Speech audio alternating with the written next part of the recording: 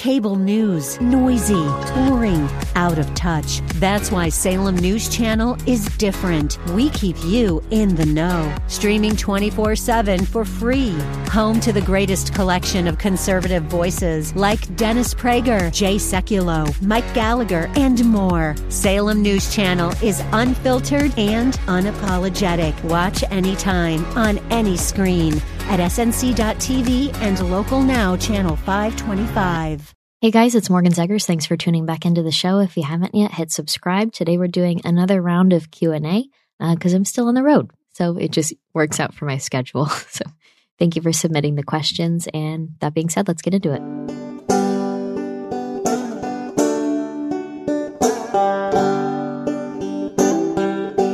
Okay, before we get into the show, I want to thank our friends at Epic TV for sponsoring the show. Epic TV is a censorship-free video platform with original news programs like Crossroads, The Larry Elder Show, Facts Matter, American Thought Leaders, and documentaries investigating critical issues that are not covered anywhere else. Now, you guys, I've been on multiple. I've been on Crossroads. I've been on American Thought Leaders multiple times. My friend Josh is the host of that show. I think he's been the host of it whenever I'm on it, at least. And I've just had such a really great time whenever I work with this company. So I really encourage you guys to check it out. I personally trust the Epic Times because they're unbiased. Okay, they report important news that other media outlets ignore. They focus on clear, fact-based journalism without the spin and hidden agendas. They report the facts and they trust the viewers to bring proper discernment and arrive at their own conclusions. And I really like that. And then last, they're resilient. They have been attacked so much. I mean, I've been doing media work with them for years now. And despite the attacks from many sides, defamation from other media, thugs burning their printing presses and assaulting their journalists, the Epic Times continues to dedicate themselves to reporting the truth. So if you're looking for an unbiased, truthful, and resilient news source, check them out today. We have a special offer for our viewers. Just sign up and start watching. No credit card required, no strings attached. If you decide to subscribe within 14 days, it's only $1 for 2 months. So go to watchepic.com/Morgan and subscribe. That's watchepoch.com/Morgan.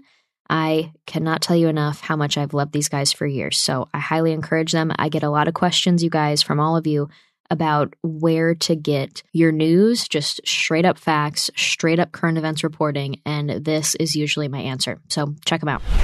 Okay, so first question. Somebody said, I know you're building a list of products without crap in them. Are you doing a men's list as well? Oh, interesting.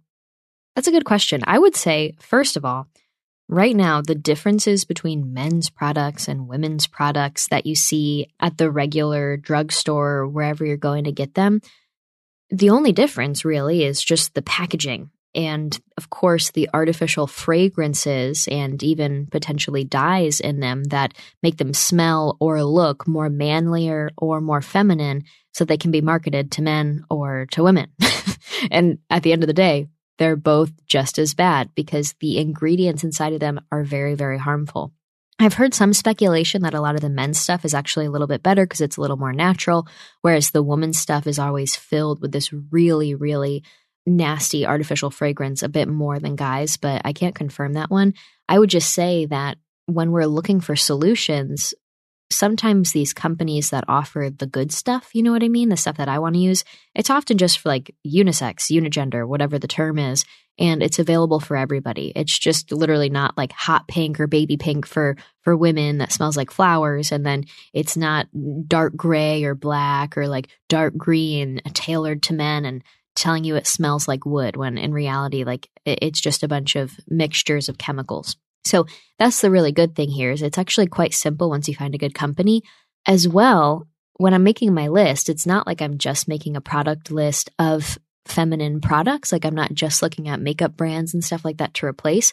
These replacements need to take place not only in your pantry and not only in your clothing, and we've discussed these things quite a lot, but I'm still looking for opportunities to find new brands that I support in these things. But it's also things as simple as your shampoo, your conditioner, your body wash, your lotion and moisturizer, your toothpaste. You definitely like things like mouthwash and basically every health item that we've been taught to use on a daily basis.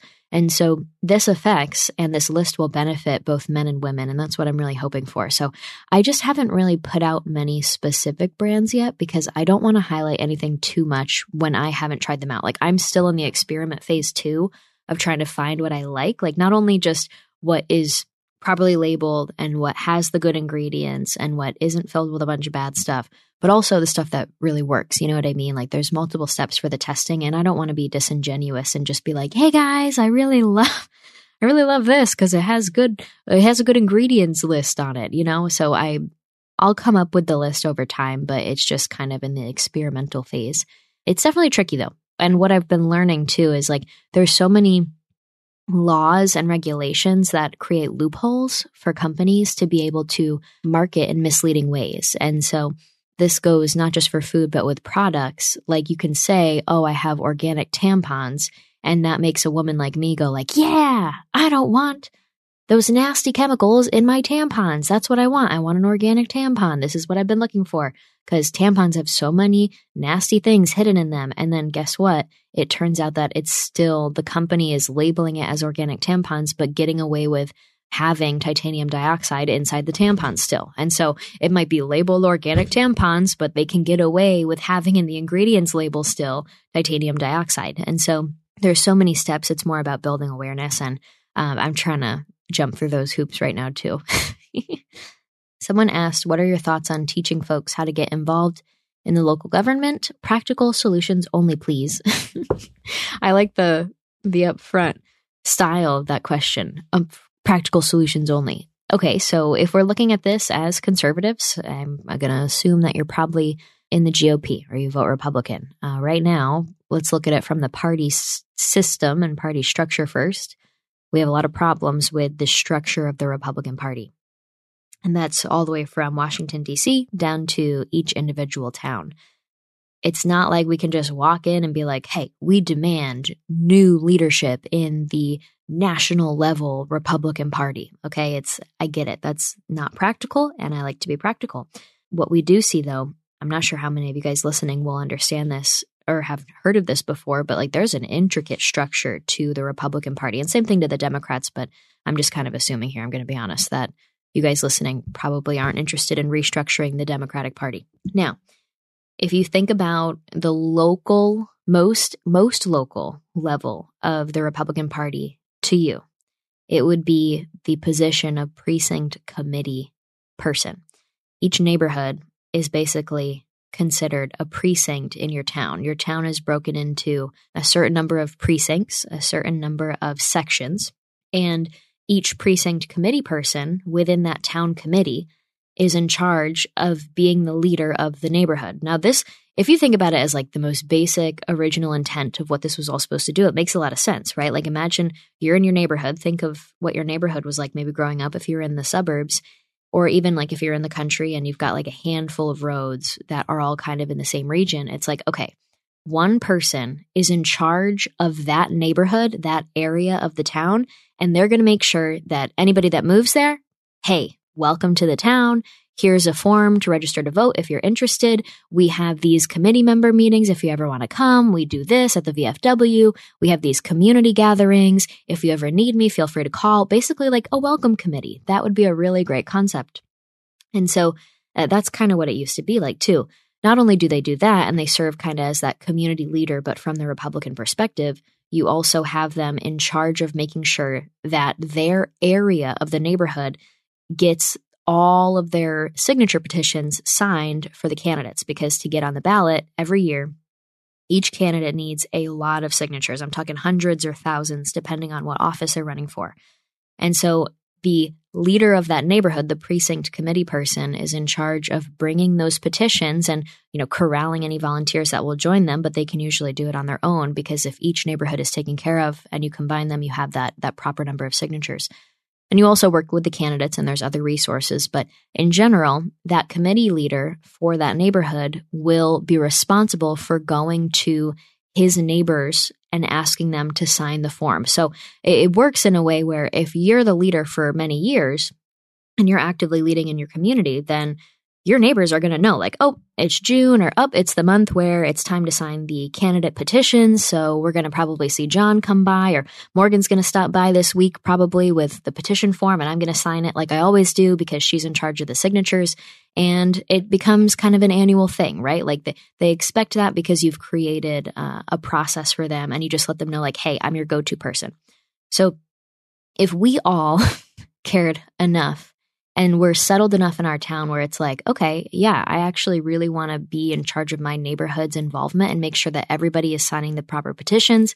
And then not only that, everybody knows who the candidates are. They door knock when it's time. Like when we're past the primary, when we have our general election Republican candidate, we go back to our neighbors in that neighborhood and we say, hey guys, here's the candidate slate coming up on election day. Election day is this date. Here's a little palm card with the stances of our candidates. Do you have a plan to vote? Are you good? Do you need a ride? Anything. Like that's kind of the whole point of the precinct committee person, to lead that neighborhood, to make sure that they are ready, they're prepared, they've done everything that they need, and on election day, they will show up. The Republicans will show up, and then any independents on the street, you know what, they can kind of talk to them and be like, hey, why are you feeling this way versus the other? Is there anything I can answer for you? Any questions? So that's that most local level of the Republican Party. And the Democrats have it too. But taking that to the next step, every committee person then joins in, and they are committee people, a part of the town Republican Party, the town committee for the GOP. You have town meetings, you discuss the different precincts, you try and fill any empty slots for the precincts, you fundraise, you do what you can, you run your candidates for the local office, for any town officials, any school board positions, stuff like that, and you pay attention. I mean, that's a very valuable thing to do. So if you didn't know that, and if you don't know who your precinct committee person is, there's a fat chance that you probably don't even have one, because a lot of towns can barely even fill the precinct committee person positions, but they actually are quite impactful. So then you have all these town committees, right? But what are towns a part of? They're a part of counties. So the next step is the County Republican Party, the county committee. And all of the towns, with all of their precinct committee members as committee people in those town committees, they form together and they meet as counties, and they elect county-level leadership for their Republican Party. County-level Republican leadership is also responsible for fundraising. They are also responsible for voting. Each town votes for candidates. Usually what happens is when you have countywide officials or people that are representing your county and multiple other counties, if you're running for Congress, for example, and you're trying to represent 2 counties, you have to go to each of those counties and meet with them. What the meetings will be like are representatives from every town, or you might have to meet with multiple of the towns on their own. And then at the county committee, all of the towns will come together and they will declare, I am going to stand with, for example, Ron DeSantis for governor.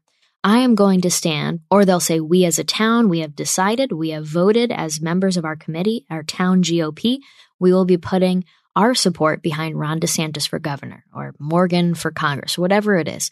And sometimes the towns disagree, and then whoever gets the most votes of the towns, that's how the county support is decided. But for the most part, a lot of this is decided in the early stages. So the candidates want to befriend the town GOPs. They want to befriend the leaders at the county level, because that just kind of makes the process quick and easy, and it makes it so that there isn't really a primary. Instead, that vetting process of candidates is done in the many months leading up to when that county will actually vote to support or not support that candidate.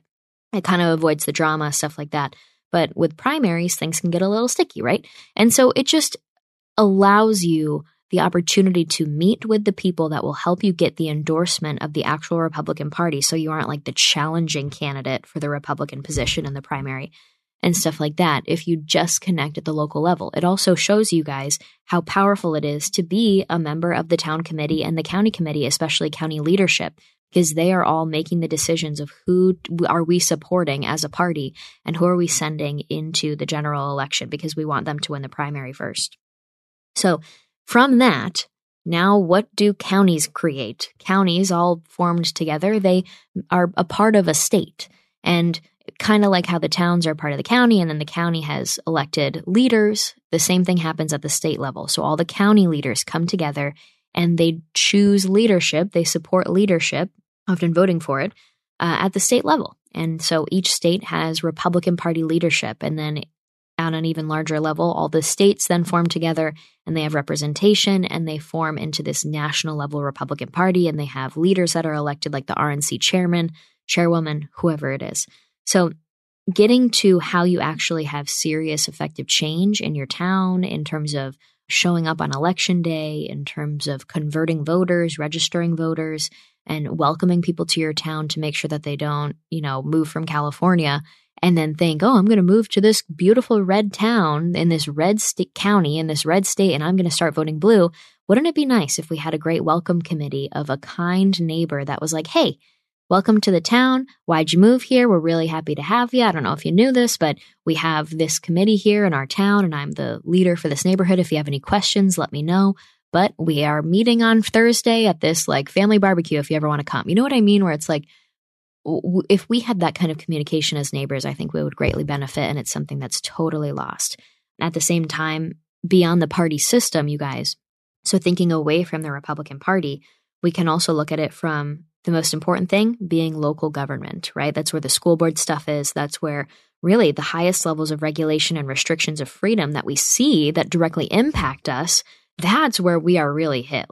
My favorite thing is, I think a libertarian said it, but it was the greatest case for libertarianism is the restrictions on freedom that are witnessed at the local level of government. And I couldn't agree more. It's so frustrating to go to a town government meeting because they are so out of touch usually with just how our country was founded, the intention of government to serve people instead of becoming a hindrance. But yeah, sorry, I'm getting off topic, but getting back to why local government is so important and involvement there is so important. It's where we can monitor the school board members and what they plan to do with schools. It's where we can monitor curriculum in our schools. And in the larger sphere, it's where we can monitor town or city government. And that's where a lot of the stuff impacts us on a daily basis. That's where a lot of the bureaucratic shutdowns and stuff, especially during COVID, were actually coming from. I mean, it's really, really sick to see how these towns complied with federal government non-scientific demands to keep their towns, their own people shut down. Really, really nasty. Okay, guys, before the next question, MyPillow is excited to bring you their biggest bedding sale ever, and just in time for Christmas. For a limited time, get the Giza Dream bed sheets for as low as $29.98, a set of pillowcases for only $9.98, and rejuvenate your bed with a MyPillow mattress topper for as low as $99.99. They also have blankets in a variety of sizes, colors, and styles. They even have blankets for your pets. Get duvets, quilts, down comforters, body pillows, bolster pillows, and so much more. All the biggest discounts of the year are happening now. They are also extending their money-back guarantee for Christmas until March 21st, 2023, making them the perfect gifts for your family, your friends, and everyone you know. Go to MyPillow.com, use promo code Morgan, or call 1-800-738-8374, and you'll get discounts on all the MyPillow bedding products, including the Giza Dream bed sheets for as low as $29.98, and get all your shopping done while quantities last. Thanks, guys.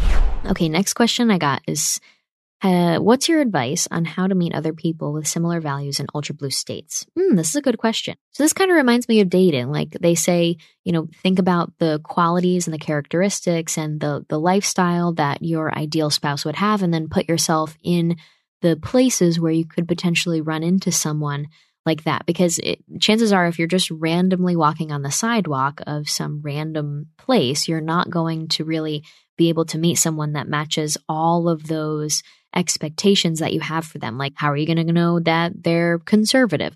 It's really fundamental, basic stuff. And so you might be physically attracted to them if you walk by them on the sidewalk, but what if you meet them and then you go on a few dates and then you realize, oh, well, this was kind of a shot in the dark that didn't work. And so instead, that's why people encourage you to go out and do the hobbies that you love. Make sure that you're meeting people in the spheres that you want to be in. So whether that's at church or my ideas have always been go do the hobbies that you enjoy, because it's a lot nicer when your lifestyle matches up with your spouse. You don't want to be obsessed with completely opposite things. And that can totally work sometimes. I get that. But isn't it kind of nice when you guys like to do the same things and you have the same kind of outlook on life? If you're outdoorsy and you want to do certain things and have a property one day and maybe homestead like me, then do you really want to go meet a downtown city person that wants to live in downtown Dallas? It's completely different. And so you might have completely different views, especially for the future. and it can bring complications. So for example, like just based on my kind of style and a lot of people's more conservative, Republican, or at least just, independent, self-reliant, not really big fans of government or government dependency or any of this real liberal woke stuff, I would encourage you to first of all ask yourself what you like to do and then lean into that. Like, don't be a fake person, but some ideas for where you can meet other young people would be like outdoors activities, farm, rodeo community stuff. Like if you go to the rodeo at night, or you could go two-stepping, hunting and shooting communities. Like if you're in a gun club or gun ranges or archery ranges and stuff like that, like really think outside the box and think, where would other young people go if they were doing this kind of stuff? On top of that, of course, you have church. And then I would also recommend looking into if your area has young Republicans places. And then Turning Point USA also has chapters, sometimes for adults. They're not just for high school and college chapters anymore. And so sometimes they just have more so like community hubs and speakers and stuff. But I promise you, like if you put yourself in those places, you're going to meet not just romantic partners like a husband or a wife, but you'll meet friends. And I would say that the biggest suggestion I have is to just more so form a community. And if you're looking for friends, then you can find those friends in that way and they can connect you to more and more and more. And it's just more like natural networking without forcing it. You're just finding people that like to do the same things as you, even if you're in a blue state. And then if you're somebody who's looking for a husband or a wife, then you kind of have this new network of people that have gotten to know you, you know them. And perhaps they're like, you know what, I know this person, this girl or this boy that would be really good if you would like me to set you up. And so it just kind of happens naturally if you allow it, but you've got to put yourself out there and put yourself in those positions. And I know it's hard in blue states to find people that align with you because it could be really difficult, but I swear they're out there and you just have to get a little creative with it. You know what I mean? Okay. Next question. Why has humanity seemed to have lost its moral compass? I mean, this is like a big question and I don't want to be some little podcast philosopher. I'm going to try not to do anything too serious right now, but putting it very plainly, I think it's because we abandoned God. I am fascinated by these statistics, but even Pew Research is a very simple one. It says a new study from Pew Research Center shows that as of 2020, the number of Americans who identify as Christian is about 64%. 50 years ago, that number was 90%. And if that trend continues, Pew predicts that Christians could become a minority in just a few decades. I've been kind of upfront about this, but I personally just didn't grow up in a very religious, faith-based household. I just grew up in a secular way, right? I was baptized as a baby, but had never been to church, had never done any of that stuff all growing up. And then I started going when I was in college, and then I moved down to the South when I graduated college in 2020. Or after I graduated college, and I did it in 2020. So for me, what I've noticed, one of the craziest things is this major difference between the Bible Belt and the Northeast, where it's freezing and cold and very secular. And that difference is mostly how secularized it really is. So one example is I was talking to this mom in Texas, and she was explaining to me like, yeah, it's been this weird trend ever since people started moving here in 2020 from blue states, like from New York and from California in our neighborhood. We never used to have Halloween decorations because to a lot of Christians, you're celebrating evil on that day. Why would you decorate your house with deadly items? Why would you decorate your house with skulls and blood and gore and all these things that represent true evil? It's just not right. I had never heard of that concept, but she was from a situation where like her neighbors, her entire community, they were like, why would we do that to our homes? Like we want goodness and light and righteousness. That was a foreign concept to me because in my secular neighborhood in upstate New York, every house was covered in neon orange and green and purple lights and fake spider webs and just completely decked out as if it was Christmas, but for Halloween. And I didn't realize even that people felt that way about Halloween. It just didn't even cross my mind. I didn't know it was a thing. So over the last couple of years, I had been learning more over the debates between Christians and non-Christians and stuff like that of like, should we celebrate this and whatnot? And it was really interesting to me. And I didn't realize how serious it was until I had that conversation with the Texas mom. But that was just one example of like, wow, people really live different lifestyles. And I think what I've noticed the most It's not something like Halloween decorations and whatnot, but it's more so just this deep sense of purpose and service and joy that comes from being Christian, that comes from having faith in God, a relationship with God.